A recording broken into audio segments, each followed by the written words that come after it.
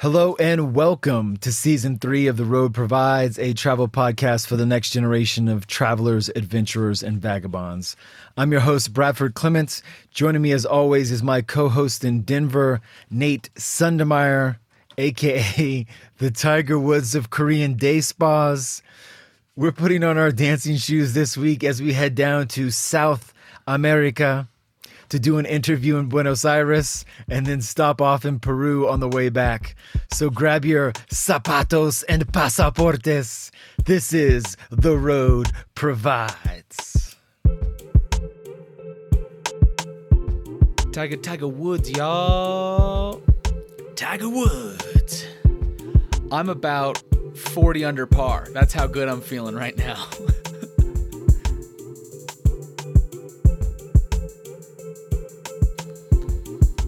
Again, welcome everybody. Thanks for joining us for another episode. I'm looking at Nate and he has the freshest high and tight haircut. He looks like Goose out of like Top $1 million. He's got a glow about him. Nate's back. I think after last episode, maybe those were the last few demons I had to exercise before I could get back to living. Here I am. I had a great week in Fort Collins with my mom. I did some training, but I'm back here in Denver. I'm here to stay for the next 3 months, more or less, and I'm super pumped about it. Just to be here, focus on what I want to focus on, get haircuts, look good. I just had some Thai food, so even though my stomach isn't 100%, I'm feeling good. What up with you, Brad? I'm good, man. It's the weather's great. I want to go back to something you said though when you're talking about being with your mom. Do you want to share like what your dad's up to? Yeah, for sure. So my dad, he's on the Romanian Ukraine border, and my mom is joining him this week. I don't think I told you that, but they're there for the next 2 months. And my dad's running a distribution center to help Israel Aid and USAID get aid into Ukraine, not the Ukraine. The Ukraine is strong. Yes. So pretty crazy that they're over there, but it's really cool to see my dad's skill set of something not so sexy be pretty cool in this situation. He's got a few good stories of supply chain and logistics that make you go, okay, he's kind of like Jason Statham, but in a lot more subdued version. But yeah, it's cool to see that and spend time with her before she went over there. And I guess I'm my sister and I are just gonna have to hold down the Sunday fort in Colorado right now. Well, I'm glad you mentioned it, and big shouts to Papa Sunday and safe travels to Mama Sunday. And he said not to mention or publicize it, but who knows if putting it on the podcast is exactly the publicity he's afraid of. Oops. And your friend, our friend of the pod, Andy, was over there for a couple weeks as well. So big shouts to Andy for getting out there and doing some good work. Anything else to mention? I had a birthday this last weekend. None of you said happy birthday to me. I'm not going to hold that against you. But when you said none of you, include me. I actually didn't step up to the plate on that one. Which is on me, but there's going to be plenty of celebration. I kept it quiet. I kept it humble. Nobody's on Facebook anymore, so nobody knows these things. I don't know your birthday. Actually, you had to go back into an old message. Is June 7th? June 6th. June 6th. See? I got to put it in the calendar. It's crazy. There's like a 10-year run there where because of Facebook, you would just get hundreds of happy birthdays. And now it's down to like 10. And now it's, if that. It's your parents' friends. Well, and then, people took it to the next level where they're like, well, I'm going to see it's on Facebook, but I'm not just going to Facebook comment him. I'm going to actually text him, right? And so then you got a personal text. And now that is just, there go 200 loving comments to you to lift you up and support you on your day of birth. They're just off the table now. And now the you're back to times have changed and they've worsened. It's getting pretty dark out here. I don't know what the future holds, but anyways. It'd be happy birthday, Brad. I would sing, but this mic's picking up way too much for me. So are you ready? Are you ready to get into it this week? Yeah, let's get hot. Woo! So we got our travel takes, the hot takes, and Brad, I'm gonna ask you a question. Have you ever experienced Mad Dog 357? I don't know what that is, no. It is one of the hot sauces that's a frequent in Sean Evans' interview show, Hot Ones. It's 357,000 Scovilles. And I thought at a bachelor party where we did our own version of Hot Ones, I thought it'd be funny after the bachelor asked me to put Mad Dog 357 on my nipples. And 30 minutes later, it was the most painful feeling I've ever experienced in that chest region, far and away. So listeners, please don't do that. It was incredibly dangerous. Maybe that should be the picture we post. There is a picture. Is there a picture? It's me shirtless in a shower holding 2 ice cubes on my nipples, just like in complete agony. I think you'd really appreciate it. But anyways, we're trying to go hot, but not that hot. So with that, Brad, what are you gonna... What kind of Mad Dog level of heat are you going to bring to me this week? I just want to tell the listeners, I feel like Nate has been waiting 3 years to weave in a story about his nipples into this podcast. So, Nate, well done. Thank you. Thanks for your patience and holding off for so long, but here you have it. Take a bow. My hot take this week is pretty straightforward. I love a good layover. I hunt them, actually. When I search for flights and look over and it says 32 hours of travel time instead of 7, my eyes light up. And I think, what juice can I squeeze out of one night in Amsterdam, Frankfurt, Bogota? Any sane person looks at these flights and goes, that's going to cost me a hotel room and an extra $200. Also, 30 hours of traveling sounds awful. And you're right.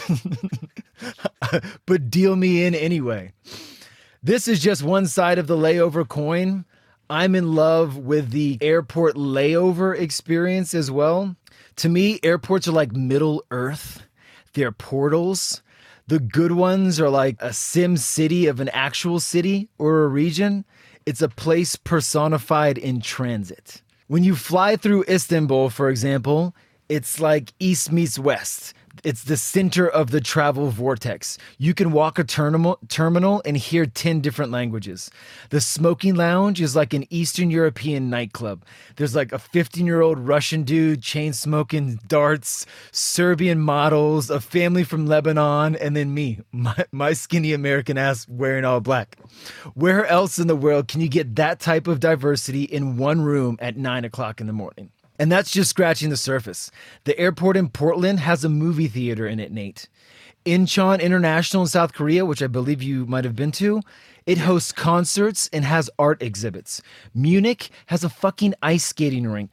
Singapore houses a Michelin star restaurant. So, I'm just here to tell you, listeners, next time you see a massive layover, just take a pause, consider it for a moment. It might be worth the wait. See what I did there?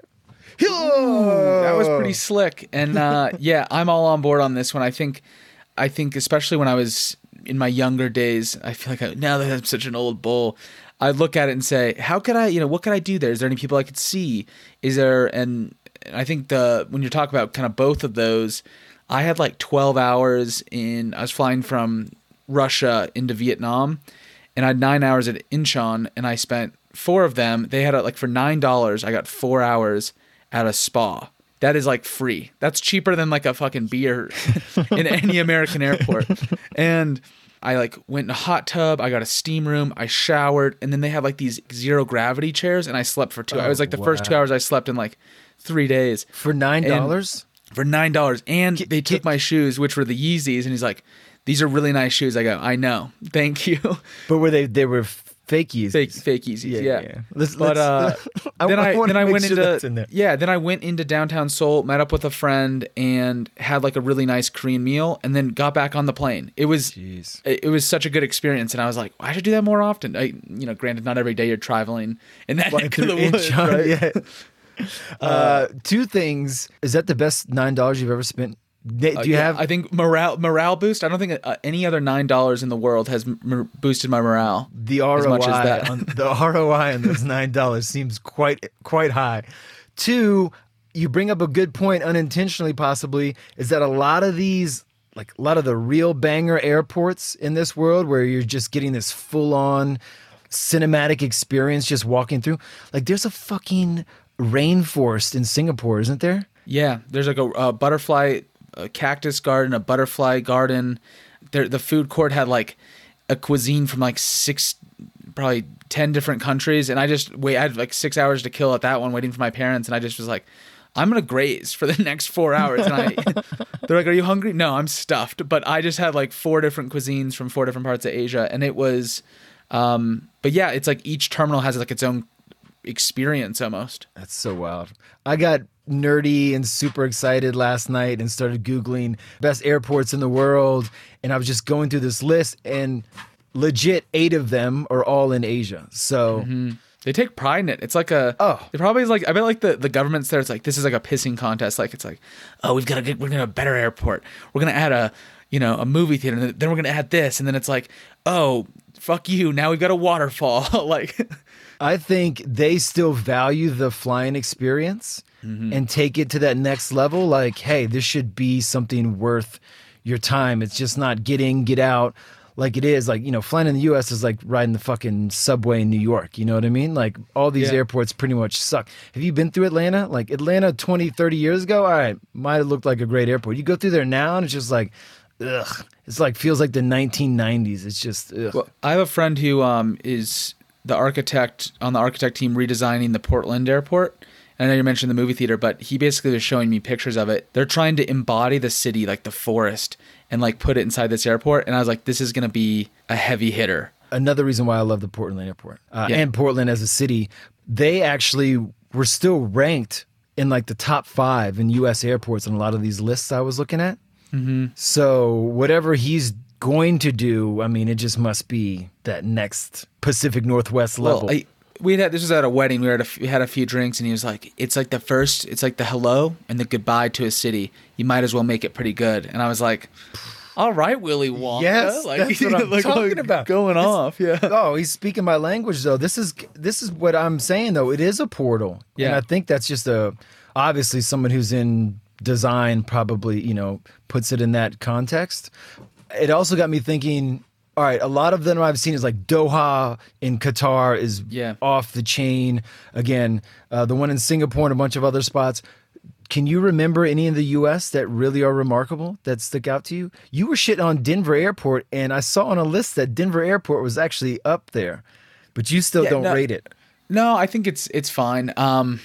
I think they've had some security issues. Not security issues. That sounds bad. Just like they've had problems managing the amount of security. I think in general they're redoing it, and now that I think of it, I don't know. I feel like some of the best airports I've been to are like they've like Columbus, Ohio, Indianapolis were both better airports than that, oddly enough. Indianapolis was up there. I saw Savannah, which looked beautiful. It gave me some strong plantation vibes, which is questionable, but the South is the South. I thought Miami International has been redone in the last 5 to 10 years. They have like outdoor atriums within the airport, which is always like you're bringing in jets. It's like just jet fumes. No, I mean they had palm trees and stuff. I like that option. I like to be outside but inside. And any airport that can weave that in, I think that's pretty cool. I thought and people from New York are probably going to hate on this, but the JetBlue terminal in JFK specifically. Yeah, no, that's where I left. When I left for my whole year and a half abroad, I left from the JetBlue terminal, and I walk in, and they're playing like the most emotional song that I like happen to love, and I was like, these sons of bitches, like this is too cool to be playing at an airport, and it just got me all misty. So those are a couple ones that stood out. If I would include a couple other internationals, Madrid Airport is a feat in modern industrial design. The airport in Oslo, Norway was everything you'd expect a Norwegian. Cool. It was like sleek and Scandinavian. Super sleek and Scandinavian. In Paris, in CDG, Charles de Gaulle, there's something about that airport. There you have it, folks. Layovers, good airport chat there. Layovers and airport chat. Let's switch it up before we get too deep and too nerdy and wonky on that. Nate, what you providing for our hot take this week? All right. Well, we're going to go down to about 200,000 Scovilles. I bet that is tolerable for the human nipple. But my hot take or travel take this week is you shouldn't drink bottled water anywhere, but definitely not abroad. If I was Malcolm Gladwell, I'd start off by saying, I hate plastic. Was that a good Malcolm Gladwell? That was pretty good, yeah. Not bad, thank you. All right, back to the plastic. It's happened before. You get to some part of the world and you hear murmurs that tap water isn't safe to drink. And all of a sudden, all sensibility goes right out the window. People start hitting the bottle quicker than the neighborhood drunk. Full-blown panic. But it doesn't have to be that way, Brad. There are so many options of clean water, And it starts with you and your decision to BYOV. Bring your own vessel, a Nalgene, a water bottle, anything to contain that sweet nectar. But kind of getting back with the alternatives, a lot of hostels, most 2-star, 3-star hotels are going to have options to provide you clean drinking water.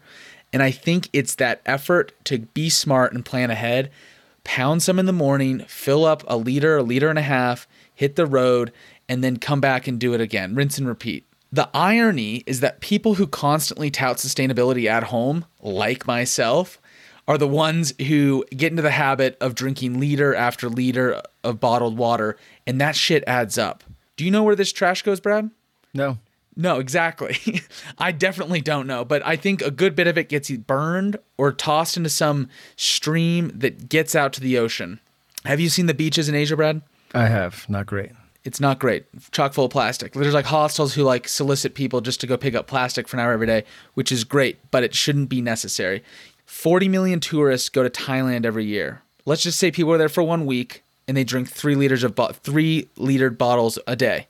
That's 21 a week, 840 million bottles, plastic water bottles a year. Imagine if that was halved. How much plastic? Yeah, I can't even comprehend what that would look like. That is like 1,000 football fields of plastic. So what I'm trying to say is do your part, plan ahead, and don't be an unsustainable jabron. What are you thinking, Brad? I'm with you, 1. And 2, I have been guilty of this. Yeah, I mean, I especially when like a hot day in Asia, it's like you go to like a 7-Eleven and you find like an ice cold water. It's like that's what you want to be drinking. That thing looks like an oasis. Absolutely. And I even carry my own water bottle on the road. It's easy to fall into the trap that time. And so if I'm, speaking to anybody who's listening, who's going out on the road, man, when you look around and you see a lot of pollution, it's not an invitation just to be like, fuck it. What's one more? What's more bottle? Exactly. Or, for example, say if you're in Brazil and they don't have a great recycling infrastructure, you just give up looking for a place to recycle something. And then it just becomes this domino of, fuck it. They don't care. I don't care. We don't care. Back to the drinking. I do think there are places where you can't, it does get pretty difficult to find. And I'm saying that's what I'm trying to say is there are times you probably have to. And I know I'm kind of backtracking here. There are times you might have to, if you can go out of your way to just do a bit more. Yeah. I feel like that's like the thing is if everyone had that mindset, then it would just add up. This is just like basic sustainability. And you're just building yourself a back door. It starts with one person. And it starts with you, Nate. That's who it starts with. Here's the deal. When you're in Bolivia, like in the backcountry, you can't brush your fucking teeth with tap water, or else you'll get sick. I went on a trip with 30 people. I saw 1/3 of them all go down for doing shit like that. You have to brush your teeth with bottled water because you're just going to get undone. India, for example, you get into some certain parts of India and you really want that intestinal parasite? You don't. So you have to be really wise and informed about what you're doing, guys, and that is katana. Well, on that note, let's any other thoughts? Can I just add while she's barking, she also just chewed her dog bed in front of me while we just recorded the last hot take. Well, she's like probably looking you in the eye. So as you're doing this and like I'm listening, I'm looking at her, she just like tears up this $100 dog bed in front of me. Damn. So and that you can't recycle. So we'll see what happens. She'll get a stern talking to. Well, awesome. How are we? What's going on next in this podcast? So Nate, we're gonna say goodbye for now. Nate's gonna hop off. I'm gonna do a interview with a lovely guest all the way from Buenos Aires, and then Nate's gonna hop back on at the end here, and we're gonna give you some South American smoke. We'll see you on the other side, Brad. Of a destination. So yeah, Nate, we'll catch you here in a little bit.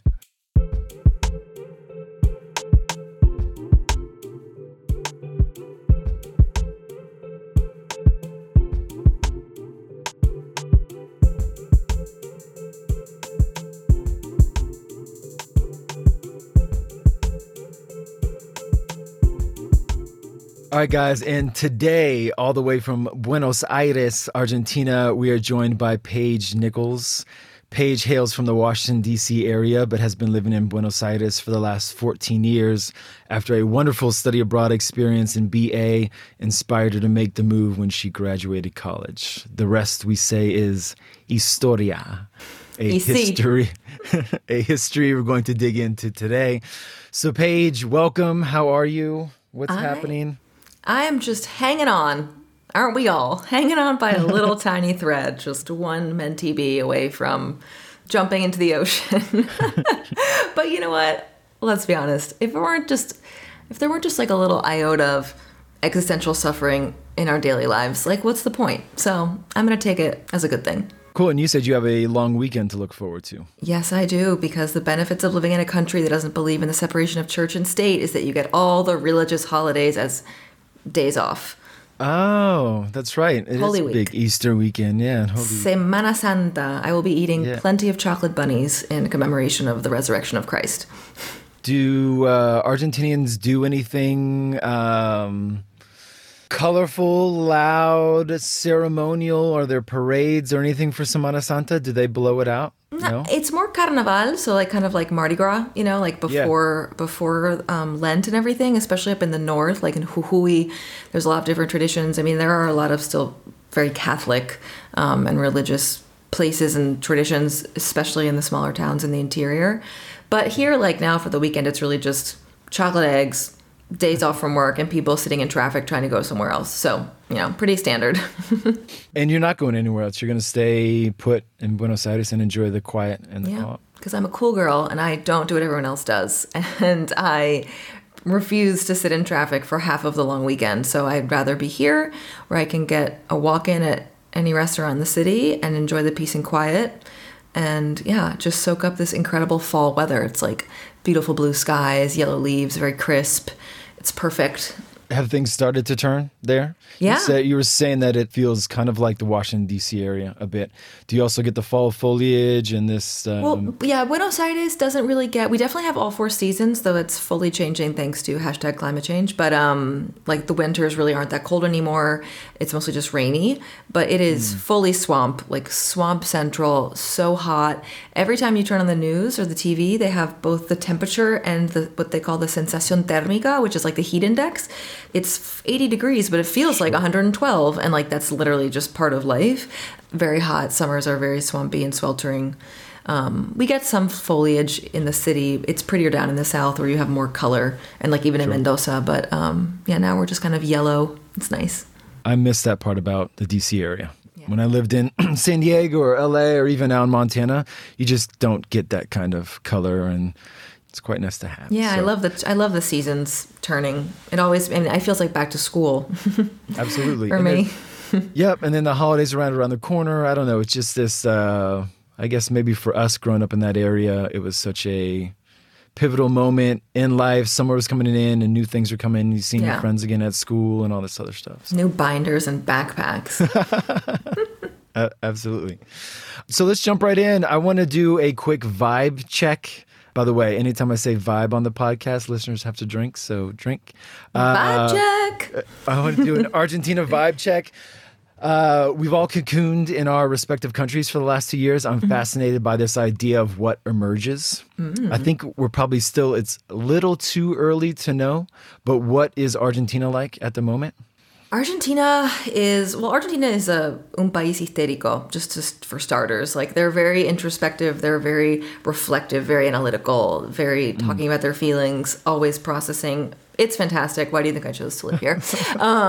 But, also a land of superlatives, like Messi, the Pope, Queen Maxima, like the best of everything, like the widest avenue in the world, the best wine, the best steak.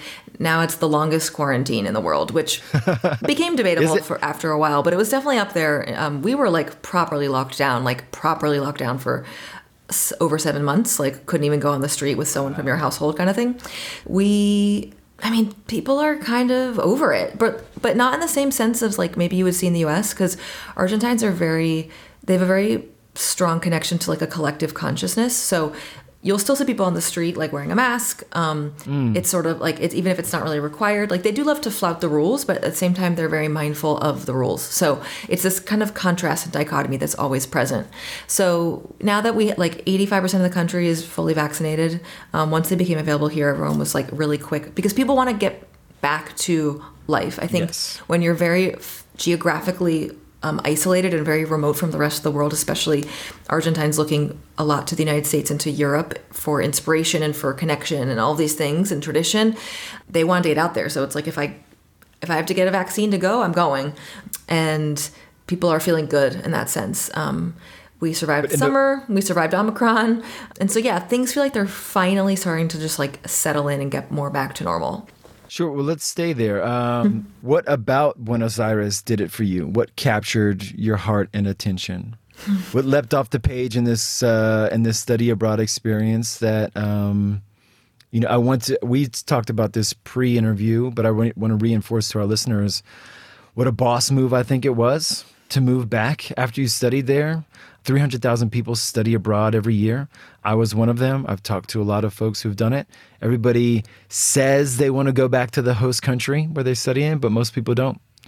So what grabbed you in Buenos Aires that made you make the leap? Well, first, to go to study abroad, like I wanted to go to a place where I could really, truly immerse myself. So I wanted to go to, I didn't want the experience of trying to like check off as many cities or countries on my bucket list of sort of like, bopping around Europe. I also didn't want to go to a place where I was going to maybe have to be really limited in how I could interact for like safety or access reasons or whatever. So Buenos Aires was kind of this perfect hybrid, and I was really excited to arrive. And I literally just landed, and it was instant. It was this instant feeling of, I belong here. I love it here. This feels right. This is exactly what I want. It's a city that's massive, but also feels like everyone knows each other because it has a lot of that as well.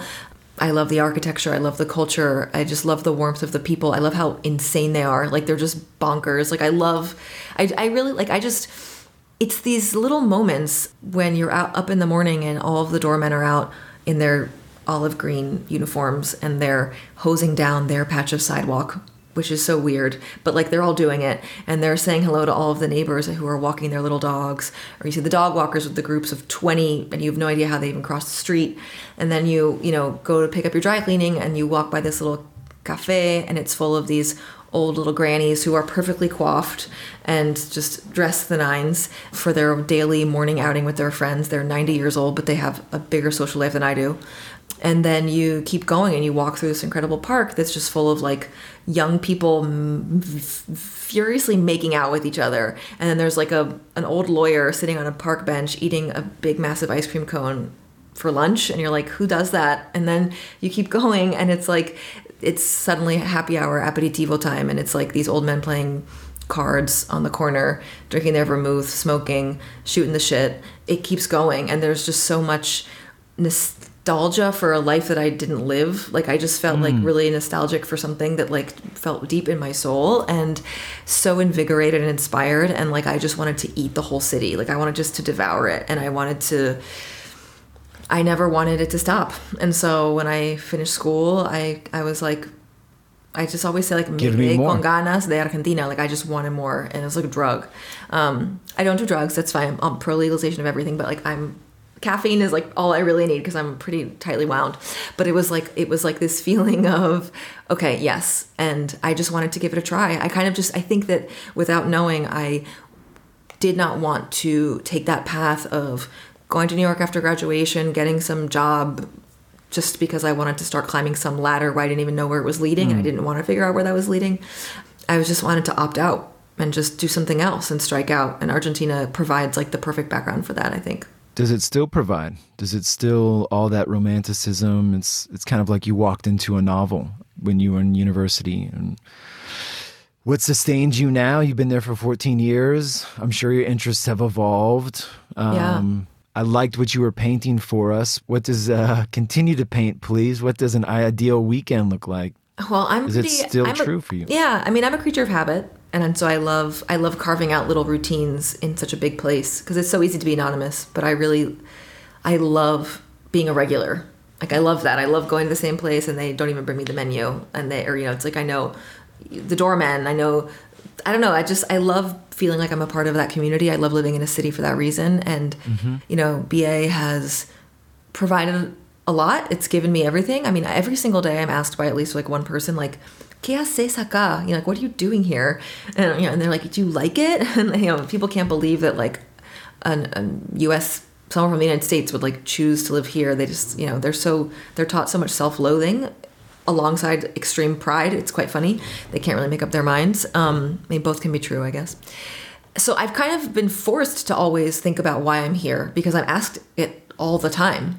And I just like to explore that question. And I jokingly say, because I like to suffer, you know, because like, why else would I live on the other side of the world in a country with a very unstable economy, with a highly devalued currency, double-digit inflation? Like, I love how people in the U.S. are freaking out now about like 8% inflation. I'm like, hold my beer, you know, like, come on, like, call me when like the menus have like little labels over the prices because they can't keep up with the modifications. So like, despite all of that, I just feel fiercely like protective and proud of my decision to be here and really lucky. I'm highly aware too of the privilege I have as being a native English speaker and like a white woman living in this country. Well, woman not so much, but the sense of opening a lot of doors. So what is it then? It's everything. What do you do now? What do I do? I'm a bon vivant. I mean, no, I literally I like that. I go on the hunt for dogs every day. I just see how many dogs I can meet and how many flowers I can buy off the street. I don't know. It's just it's vibrant. I feel incredibly lucky to I've met more people and done more things from such different backgrounds and experiences that I don't think I ever would have had the chance to do if I had stayed at home. I really opened myself up to that experience. I really put myself in those spaces. I could have very easily stayed in a bubble of just hanging out with like embassy people maybe and like not ever really learning Spanish and just kind of taking the good bits and avoiding the other bits. But I just wanted to throw myself in head first. I was like, this is where I am. This is where I live. And I'm going to just say yes to everything and make it work. You know, again, like it's come with its challenges, but life is hard. Life isn't meant to always be happy, but I just can't imagine myself anywhere else. So that plays into this quote I had teed up for you. It's by Hannah Arendt, and it's about living abroad. She says, loving life is easy when you are abroad. Where no one knows you, you hold your life in your own hands all alone. You are more master of yourself than at any other time. Yeah. Now, I understand life in Buenos Aires and Argentina can be pretty difficult, but do you feel like that rings true for you? That part of the romanticism and the reason why you stayed is that you just got to be the master of your reality and live at a pace that you enjoy and amongst a culture and a community that you've created value and found value. I think that it's incredibly empowering to remove yourself from everything you've known and go elsewhere and choose to. I mean, I was 21 years old. Like literally a newborn baby. I'm like, what? Child. Like child. Like I think of that now. I think if I saw a 21-year-old being like, I'm going to move halfway across the world, and I'd be like, okay. What are you doing? Like, I mean, today, you know, I mean, also because you have the luxury of not having roots yet, and you're very much a free agent, and in that sense, I think it's easy. It's much easier. The ignorance, I mean, the youthful ignorance, right? It's because when I left, it wasn't like I said, okay, I'm moving to Argentina and I'm never coming back. It was very much just like, we'll see, very kind of non-committal because I also just wasn't sure. And one thing leads to the next. I think that I know I found myself here, and that's sort of part of also because I got here when I was at the age I got, the age I arrived, and then just really pursuing, like I think I just unknowingly really committed myself to that pursuit and have been able to be very aware of the conscious decision. Because I think that if I had just stuck with inertia at home and just stayed in DC or gone up to New York, I mean, sure, I'm sure that on the surface everything would have been fine. I would have been successful and happy and adjusted, but did I really make that choice? Or is it just like going with that flow, which again isn't necessarily a bad thing. It's just did not vibe with me. And I think nailed it. And I think when you leave all that infrastructure of family, society, and everything that you've been taught your whole life, you kind of get full creative license. And I'm sure it sounds like you found a lot of that down there, and you were able to build something for yourself that. Yeah. I mean, it's funny because you think that it gets easier as time goes on. Like you think, okay, the longer I'm abroad, it'll be easier. But it's actually, I found it's gotten harder because my sister also lives abroad. She lives in Singapore now, but she's been in London and Italy. She has 2 kids. She has 1 child I haven't even met because she was born last year in the pandemic. You know, you miss birthdays, you miss weddings, you miss births. And when you're young, it's like that you don't think about that as much. And when you get older, you know, and you think of your parents aging, and I think then it's just like having, again, the luxury and the privilege to be able to build a life around a job or around something that lets you have that flexibility. So up until very recently, like even like right before the pandemic, but when of course everything did change in terms of work and being remote, I only had like 2 weeks of vacation a year, and that was a pain, and that was really hard, right? Because it's like you have to be very selective, where you're going, and trying to manage your parents' expectations and wanting to see your family, but also being like, I want to do other things. And now luckily I'm more flexible in that sense, so I won't be missing as much, digamos, at least not unintentionally. But I could very easily be living in the U.S. and like be estranged from my family. So just because I live in the same country doesn't mean I see them all the time. Absolutely. I mean, I live in the middle of nowhere, Montana. I hadn't seen my brother. My brother hadn't been able to visit in a couple of years. Yeah. I, as a single man with not a ton of responsibility until I got this dog now, would go back. But yeah, you can live. Yeah. I mean, I've lived in California a couple of times, and people just don't come out. You know, it's like, yeah. It's not always easy or guaranteed that way either.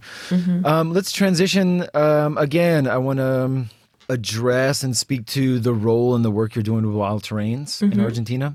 For our listeners, Wild Terrains curates small travel groups for women, by women, with the philosophy that seeing the world through another woman's eyes is transformative. You are the trip lead for the Argentina experience. How did you get involved, and what's it like facilitating such an empowered journey? I feel like it's the culmination of these almost 15 years of doing what I'm doing, of connecting with people, falling in love with where I've chosen to live, and wanting to like shout that from the rooftops, and really connecting with creative women. So I met Lauren, who's the founder of the company, through what we jokingly call the Women's Whisper Network. But it's like so real. It's like when you think of friend, like I have a friend who knows a friend who is a journalist based in Mexico City who then knows this person who she was in London and she has a story. I mean, I'm just like very random kind of connections, but they're so strong. And so a friend of a friend put us in touch when she was here doing research for the first trip, like scouting. And we met, and it was just like, are you kidding? Like, this could be a job. Like, I could actually do this for real. And it's not just like a pipe dream. I get to take people around and show them like the best parts of this country that I've chosen to call home. And it touches on like a lot of the things that I like to do and I'm good at. Like I'm a like, put me in front of an audience and just like wind me up and let me go. Like I love it. Like just give me a megaphone. Literally just no one can shut me up. I'm a one-woman show. And I was like a tour guide in college, at Boston College, like on campus. Like I love just having people who are forced to listen to me and follow my instructions. You've been preparing for this moment, it sounds like. That's what I mean. Like it's, it all just came together, and I was able to be myself. I think also I was used to work. I mean, I've worked in communications, PR, marketing, media, and I was able to tap into those spaces sort of as time went on. But I don't know, also like working, just to be able to work around like-minded women, and to be able to have fun doing it, and to feel like I get to really put a lot of myself into that space, is super validating. And it's just incredible to watch people fall in love with Argentina. Like I love seeing that happen in other people. Sure, it's like seeing your experience, right, through other people's eyes, right, and being able just to like hold their hand through that. Facilitate that, yeah, and it's pretty beautiful. And just to make those connections, I like to be a bridge. I've learned that I really like to be a kind of a connector in every sense of the word. And yes, I called you a medium. I know I should have worn my turban. Like, where's my turban? And like, I should have had my crystal Where's your ball. globe? Yeah, I want to stick to something here as it pertains to women, and gender in Latin America. And I feel like our listeners might not understand the significance of the experience you guys are creating and facilitating against the backdrop of gender inequality in Latin America. When I'm in the region, and Argentina is no exception, I can't escape machismo and the machismo mentality, this ever-present feeling of male dominance. I know it's changed a lot, particularly like the last 5 years. Yeah. I've seen and read about the Ni Una Menos movement that had a profound effect on the country and the region. I saw it spread throughout South America. I even saw that the leaders of the Women's March in the U.S. kind of pointed to what the why am I struggling with that? Ni Una Menos. Ni Una Menos folks did down there, which is really cool to see, considering I was at the Women's March in D.C. Yeah. But can you sense what this type of experience means to the Argentinian businesswomen you partner with? Yeah. What it's like for them to be the representatives of their country to other women against the historical backdrop of machismo? Yeah, I mean, it's incredible because just realizing how many talented and dynamic and inspiring and truly awesome women work here in every industry, especially like in wine, fashion, food, just running business in general, right? I mean, and there's such a force, and it's true that in the past, I would even say of 10 years, things have really changed in terms of moving toward a different kind of paradigm. But it's really, I love seeing for them how they're able to showcase what they do and what they love and their passions and their vocations to an international audience that's very curated and very engaged and that really values what they do. So it's not just like lip service. And I just think that there's nothing bad that can come from that because you see these connections being formed and it's social, but it's also like, even inspirational for business ideas and other things like, hey, I do this in New York. Like, I would love to bring your whatever here. I don't, it just kind of gets those seeds going and being planted. And I don't know. To me, it's just sort of like, I'm so unapologetic in my commitment to this and support of women's rights that it extends, Argentina is very politically engaged. The people, like taking to the streets is like, we all do it. And yes, I think that there's a lot of power in that, even though, sometimes it pisses you off because there's some protest that's like blocking the road when you like have to get to work. Sure. But the power of being together and like sort of being behind one vision and one mission, I just think is very transformative. Yeah. And I see Wild Terrains is kind of supporting that. Oh yeah. And this really strikes to me. It's not just business, but I would like to think that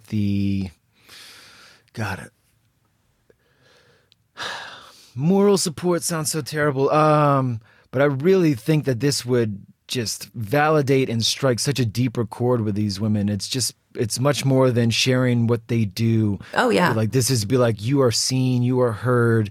And for that to happen in Latin America, for me, like I get emotional talking about it. Yeah. I mean, I think I'm not an emotional person. Yeah. That's the Latin America rubbing off on you. It's you look at the younger generations and even the older generations, but this commitment to creating a space where it's like turning that all on its head in every sense. It's not just like in a limited, stereotypically rebellious kind of viewpoint, but it's being seen. I really think that at the end of the day, what we all want is we all want to be seen for who we are.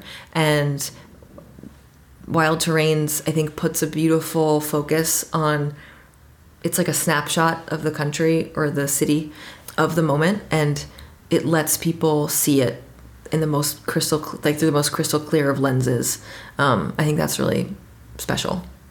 I do too. Let's stay there while I'm still in my feels and speak about transformation.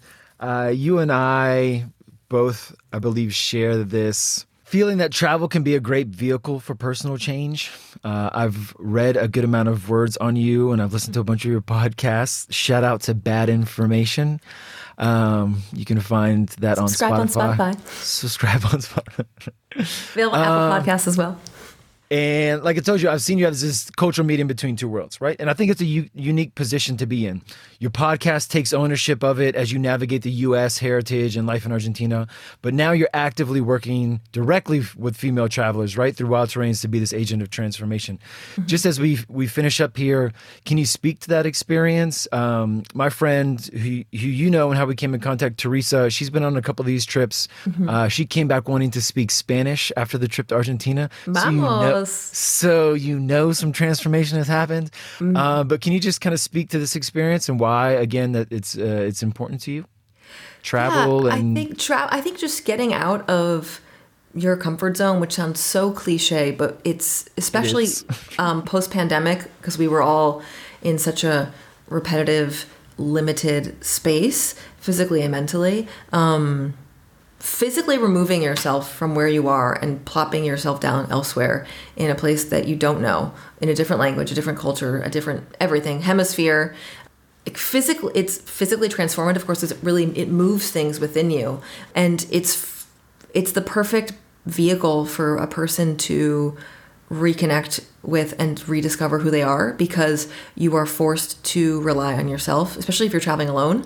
I mean, so what's cool about Wild Terrains is it's this group dynamic, but there are a lot of women who don't have travel buddies, or, who maybe their partner doesn't want to go with them, or their sister can't make it because she has, 3 little kids, whatever. And so they're like, well, I'm going to go anyway. So you have this sort of support, but you're still on your own, and you're still absolutely choosing to go to a place by yourself. And that's where you learn like what you're made of. And it's you learn, are you more extroverted than you thought? Are you actually like happy being on your own? Do you gravitate toward other people? Do you who are you? And it's a perfectly safe space to play with that. I think that we are so disconnected from play as a concept, and doing things just for that sake, and not for a desired outcome, or for to be productive, or for its inherent value is just to play. And travel is supposed to be fun and challenging, and pleasurable. And I just think that all those textures and being able to connect with from a different viewpoint, this whole sensorial moment is just like, what if you're really connected with yourself, it can totally take you to the next level, in any sense. And because obviously at face value, a trip is a trip. It's a great trip. You had good food, you had good wine, took a few photos. Okay, cool. But I think that there's so much more. And at the end of the day, if that's the risk, then great, I'll have a great time. But if you can also go and build in learning about yourself, the opportunity to maybe have some inner transformation, or just to learn something new, and I get to have a great trip out of it, and I get to eat great food, cool. I'd rather do that than sit in therapy in a stale, or why not office. Both? But I think that, you have, exactly, but the sense of, especially for Americans, but this reminding yourself that we are not the center of the universe, and that there are so many, it's a reminder of being empathetic and keeping an open mind and being less judgmental, and seeing that there are a lot of ways to do things, and that you can appreciate that and learn from it and humble yourself, and remember that you're a visitor in these places, and that you should be adapting to them, maybe not the country, adapting to you. And that's it's sometimes it's a bit of an ego check, but I think it's good for a lot of people to be reminded of that. It keeps you honest. I agree. Great. Well, let's wrap up with, speaking of play and something fun, we do at the end of our interviews, we do a Fast 10. We never came up with a name for this segment. Lightning round. For this one, we'll say Rápidos y Furiosos. 10 questions. So let's start, if you're ready, just to remind the listeners, and I guess you, though I briefed you on it, 10 questions, stream of consciousness, the first thing that comes to your mind. Try not to think too much about it. And if there's something worth picking at and sitting with, then we'll kind of chat it up. But otherwise, they're just fun questions. And I'm interested to hear your answers. So, ready? What's the first thing you want to eat when you're back in the States? Indian food. Oh. Best beach or vacation spot in Uruguay? Jose Ignacio, La Juanita. It's my place, heaven on earth. That's what I've heard. I've never been. As I told you, I went up the Uruguayan coast. I was also kind of there in shoulder season and things had gotten a little cool. What about Jose Ignacio? It's just this little sleepy The vibe? The vibe is, sleepy fisherman's town that has then become this Boho? boho hotspot. It's like very Tony, but it's like super low key. It's very small. It explodes with, wealthy people. From December to January, it's like this insane, like little microcosm of weird celebrities and also just like rich South Americans. But the rest of the year, it just has this vibe of like, I don't know, something about it. It just like, te baja las revoluciones. Like you just are on a different frequency there, and the beaches are beautiful. You eat, simple grilled fish. You drink albarino. The rolling green hills of Uruguay are behind you. And just quickly, this is different from the Argentinian beach destinations, right? The beaches Yes. in Uruguay are better. They're better more for a beautiful. lot. Yeah. They're more picturesque, I think. I mean, the Argentine Atlantic coast is it's very cold. The water is very cold, and the sand is like weirdly wet. It's such a strange thing to like pick a bone with. But like there are nice little beach towns. I mean, Mar del Plata is a big city, so it's year round. It's like a proper city. But then you have little towns like Carrillo and Pinamar that are a little bit nicer. But they're wooded, so it's kind of like you have these wooded forests, and then it's like the beach, quite windy, can be quite cold. Those are nice, but just Uruguay to me is just something about it. It's just like you cross that river and you're just, I don't know. It's very special. I've always heard that Argentinians use Uruguay as their kind of like destination and travel spot. It's more affordable, no? So Uruguay now is actually extremely expensive. Oh, wow. Cost of living is very high, just for starters, like utilities and things like that. But even just like the prices in Punta and Jose Ignacio are they're on par with Europe in terms of like a European kind of like beach resort. So it's not that it's more affordable, but it's more stable. And Argentines do love to, they love to joke that like Uruguay is an Argentine province. And I'm like, you wish Uruguay was an Argentine province, because honestly, like, get over yourselves. But it's easy to get to, and People from Buenos Aires getting over themselves? Jamás. No. No va a all right. suceder. Let's keep it moving. Must have travel accessory. External battery for your phone. Yep. Sounds good. What do we call that? What is that? Is there another word? I don't know. I don't speak English anymore sometimes. I say janky translations. I don't have one, but I know what's the kids. I'm so old. Anyways, moving on. Mate or an ice cold Coca-Cola? Ice cold Coca-Cola if I'm hungover and or about to suffer heat stroke in January in Buenos Aires. Mm-hmm. Mate if it's mate cocido, like it comes in the tea bag, because I'm not messing around with. I'm not doing all that ceremony just for myself, and I do not share a lukewarm metal straw with strangers, even pre-COVID. No, thank you. All right, that was kind of like a cheat. You did a little bit of both. I don't know how I feel about that, but we'll let it slide. I'm a Libra. I can't decide. Dream destination In the world? now. 1, 2, 3. Answer. Vietnam. Done. Favorite Latin musician? You can make it Argentinian if you want. Right I'll now. do Argentine, and I'll say Juana Molina. Juana? Juana Molina. Fantastic Is singer-songwriter. she current or? Yes, current. Okay. Boca or River? San Lorenzo. What's San Lorenzo? It's actually like a big rival of Boca. But yeah, San Lorenzo de Almagro. Are they in the same first division of Argentine Yes. soccer? Are they? Yeah. I went to some, that was like my first exposure to Argentine soccer was with a guy I dated when I was studying abroad. And he took me to the cancha, which is located in a very, very fringy, very bad part of town. And Kind of I'll like never Boca? forget. Worse. Really? It's like, No. worse. And I learned all of the canciones de la cancha, like all the songs, and then I'll never forget there was this old man sitting next to me, listening to his radio, listening to the game The broadcast, in the stands, and then Yep. there was something that happened with the referee, the ref, Yep. el árbitro, Arbitro. and he got up and he literally just screamed at the top of his lungs, just like an old gentleman. He just screamed, "La concha de tu madre muerta," and I was like. I don't think I know what that means, but I'm pretty sure I know what that means. Yeah. Ever since I've been loyal and to that was it San for you. Lorenzo. That was it. That's a lovely story. Okay. Do you ever see yourself moving back to the States? No. Favorite Instagram account at the moment? That's too hard. Brr, say it. No.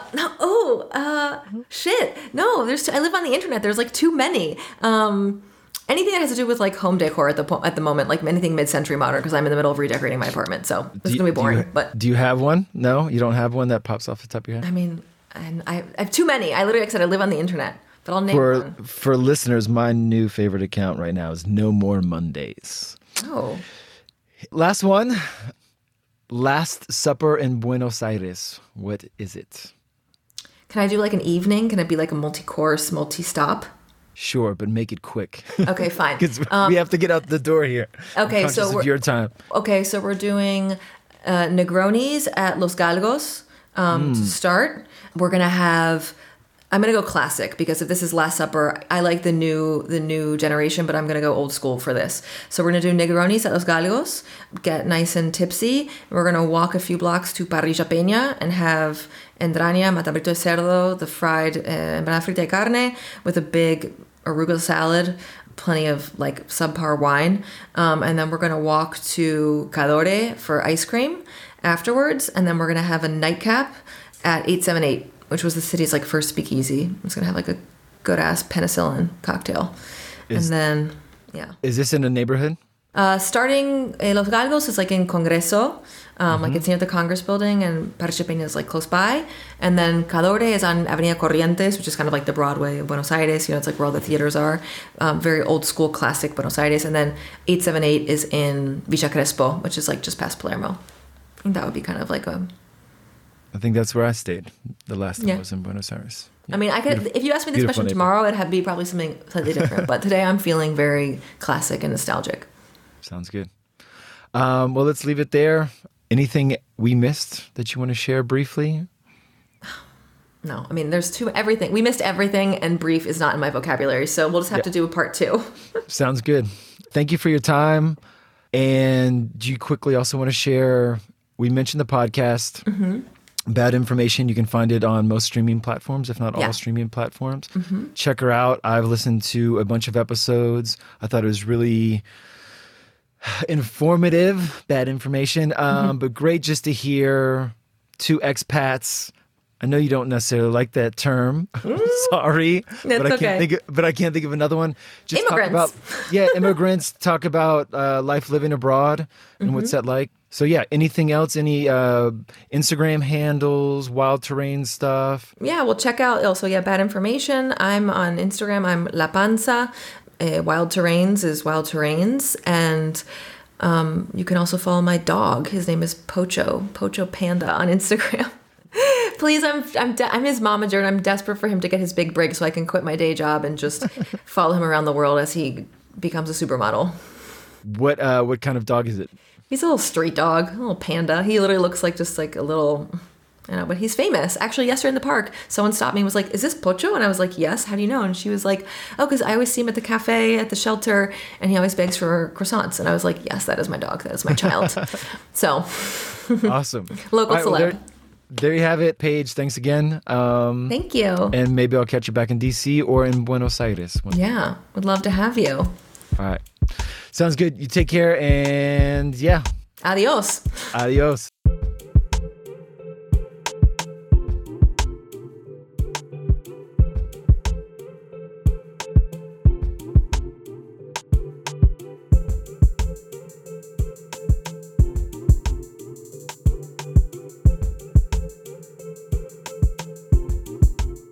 All right, Brad, we are back with another banger destination. For those who do not know, who do not have the bandwidth to understand what is going on here, it is an undeniable spot of all spots. And this season, we've been talking a lot about cities that have, should, or will host the Olympics. So as we said, let's mix it up this week and go with a banger country.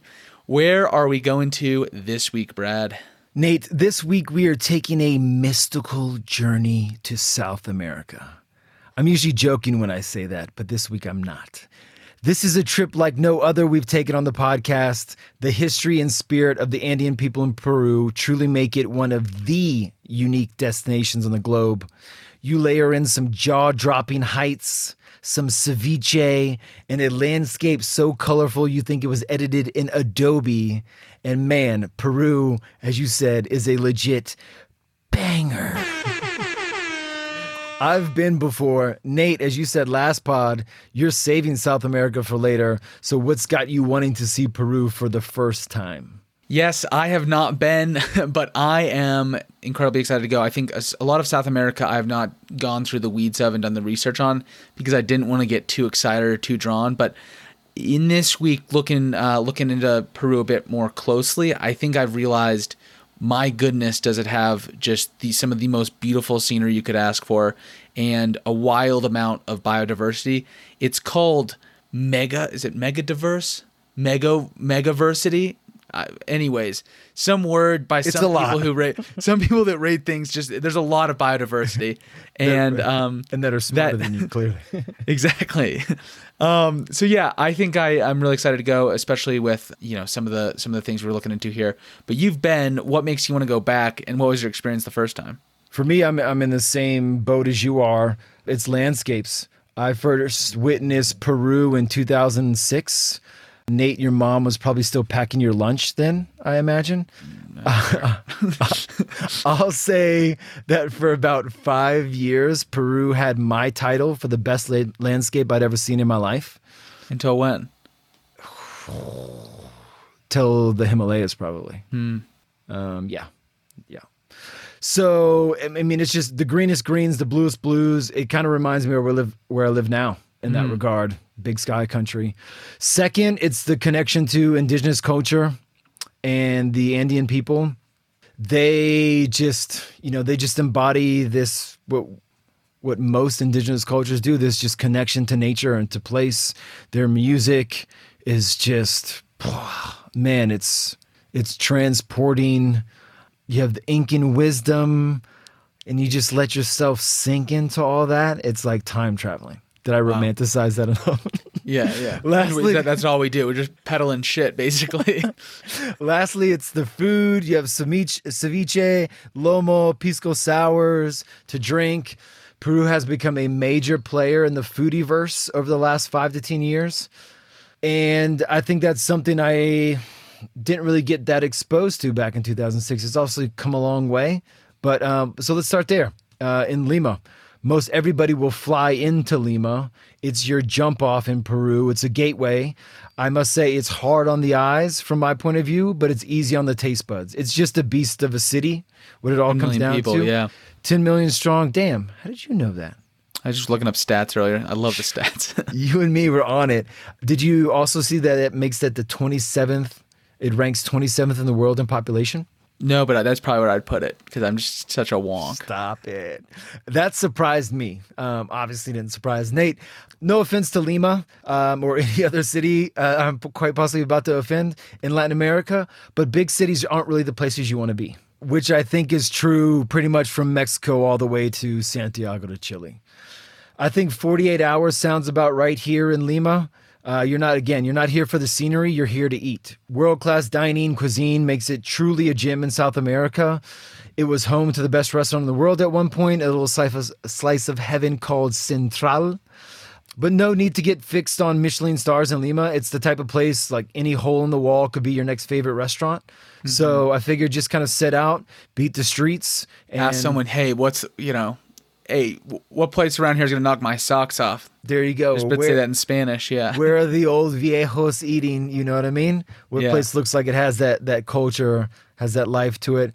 I would just add to, before we close the chapter on Lima, is that it has a beach. It's a city beach, still surfable. There's paragliding. You can make an adventure out of your stay there if you wanted to. But ultimately, I think there's so much to see outside of Lima that I would keep it moving. So you look around, you say, yeah, let's let it rock. And I think that's so get us there. The fair segue to what I am really jazzed about. A few hours north of Lima is Huaraz. Looks like it could be Juarez, but my pronunciation is pretty trash. Yeah, it is with an H. I'm saying you should stay there for a few days because what you want to do is acclimate before what we're about to do. I'm saying we're about to get amongst one of the premier multi-day treks in South America. We are talking about the Huayhuash Circuit, and I'm probably butchered that again too. Banger. But it is 8 to 12 days over all sorts of geography. We're getting high altitude passes, turquoise lakes, hot springs, towering snow-capped peaks. And it really, if you look at it, it's a mountain range of 30 by 15 kilometers. But don't let that little small dinky-ass football field-sized mountain range confuse you. It is not a cakewalk. It is grueling. We're talking 15,000-foot passes every day. Holy I can't shit. breathe. Bang. But that is exactly what I want from this. I want the biggest pain for the biggest pleasure. Get in there and do some of the hardest hikes that Brad didn't have the balls to do when he was in his 20s.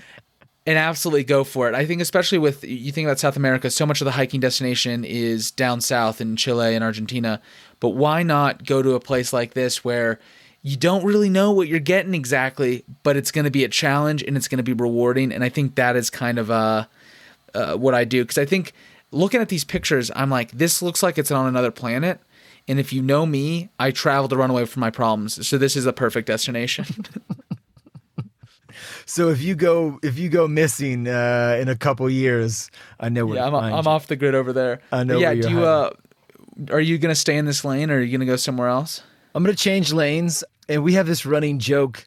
It's like, what's the Beyonce of a country or a city? What's the male rock star version of that, Nate? Like we said, what's the Beyonce of Barcelona, for example, right? And it was the Sagrada Familia. Okay, so what's the male rock star version? Is it J Beebs? What's the Justin Bieber of Pitbull of Thailand? The Pitbull of Peru. What's the Pitbull? Eminem? No. The Prince? What's the Prince of Peru? What's the Stevie Wonder? No. Michael Jackson. I think we want to stay away from stay away from that. If you've seen the documentary. All right, what is it, Brad? I'm going to settle on the Stevie Wonder of Peru is a trip to Cusco and Machu Picchu. It is a can't miss, 10 out of 10 I would recommend. I can't wait to see it again. Few places in the world live up to the hype. Machu Picchu delivers. So just real quick, here are my tips. It's plan ahead. First, you're going to need reservations for the Inca Trail if anybody wants to hike in that region, in that area. They've really started to limit the number of visitors. Be wise to that. You're probably going to have to pay into an outfitter to get that done. Part of the reason they're all doing this is Machu Picchu is literally falling into the valley. Cusco itself is amazing for indigenous history and significance, but it can feel incredibly touristy at times. So my recommendation here is just to be really intentional with your time here. It's a great place to acclimate to the altitude again for the first couple of days, say, but ideally you want to venture around Cusco if you can, rather than stay in town just for like those 3 days straight. One incredible option and a rather new addition to the area is called Rainbow Mountain. And if you follow any travel IG accounts, you've seen it. Nate, have you seen it? Heavily edited. Yes. It was quote unquote discovered in 2015. My Aussie friends, shouts to Rad and Jay. By stroke of luck, they came through here in 2016 and were told by one of the guides that they were like one of the first 1,000 people to ever set foot there, which I think crazy. Which I think is nuts and just one of those like lottery ticket hits of travel that, just it's the feather in the cap for sure. Anyway, the name says it all. It's Rainbow Mountain. Put your imagination to use and I'm sure you'll figure it out. I'll just finish by saying that if you fall into the spirit of everything here, like let the Andean flute carry you away. Let the ancestors of this region guide you. Like believe, if you seriously like believe in that shit, just kind of have reverence for where you are and what that part of the world meant to a people and a civilization. If you just let that sink in and are pretty conscious of it, you might be surprised what you experience. I had some very moving moments in Machu Picchu and in the area that I don't really have a explanation for, so I'm just throwing that out there for you guys. Get mystical. One last thing weird. I'll say about when we're on the tune of spirit, I think I'm pretty positive Peru is the place where that guy Norbert, the Austrian guy, had done ayahuasca 22 times. So Oh, Peru is definitely, if anybody's into ayahuasca, we didn't get into it here, but it's up more towards the Amazon in the northern It's part Joe of the Rogan's country. podcast, not That's not our lane. We did Joe Rogan's last week. Nate, so what are we finishing off? We are With here finishing this off week. sober and celibate. I'm just joking. Arequipa is the city I'm bringing up. It's actually the second biggest city. But it's only 1 million people. So Lima really takes the cake for big city in this.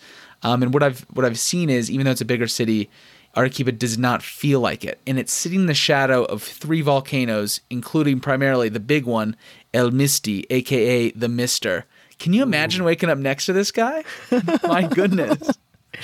Sounds a little grumpy. Yeah, exactly. Besides the shadow of the mountain, I'm drawn to what looks to be just a much more livable city than what you were describing with Lima. It's cleaner. It's on a river. It's lined with beautiful white buildings. You should have some sort of noise every time I mention architecture. The architecture of this city really just appeals to me.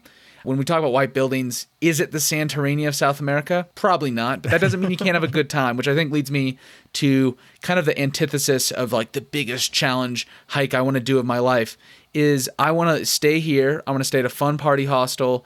I want to sit by a pool and drink. And I think this is a good place to do it from the looks of it. There's we were mentioned in season 1, Wild Rover, what city was it the Wild Rover in? La Paz, rated the top 3 best party hostel in the world. And they've got a branch. They franchised it out.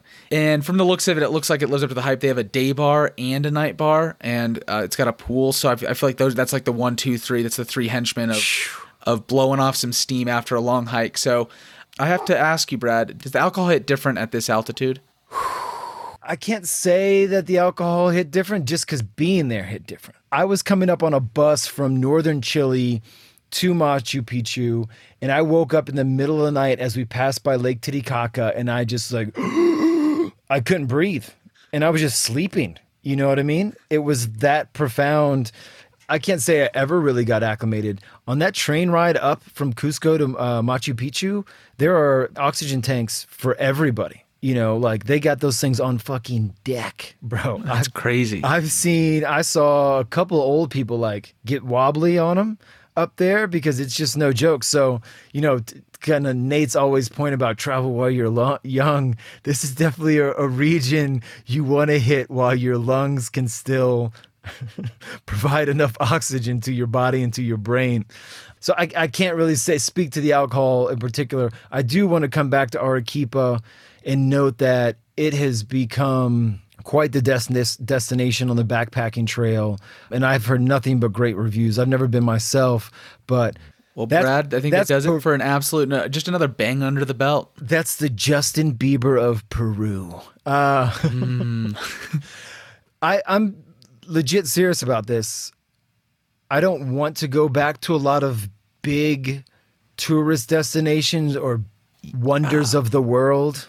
Yeah. Machu Picchu is a place that I will, if you ask me next winter, Nate, hey, Brad, you want to go back to Machu Picchu? I'd say, yeah, fucking yeah. Now you're giving me some ideas. Absolutely. It's, yeah, I was just left speechless there on a number of occasions, and I'm just going to leave it at that. There's that. So yeah.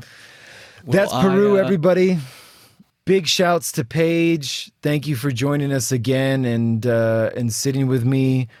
Nate, we're getting close to the end of the pod season, I think. Yeah, we're on the downhill. We've got some fun stuff left here in the next couple of weeks for you guys, so please stay tuned. Let's hit it. Big and snoozy.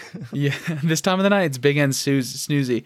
But that's not my Instagram. You can follow us at The Road Provides Pod, One Man Caravan, and Big N Sunday. Much appreciated, like always, Brad, and we will see you next week. This is The Road Provides.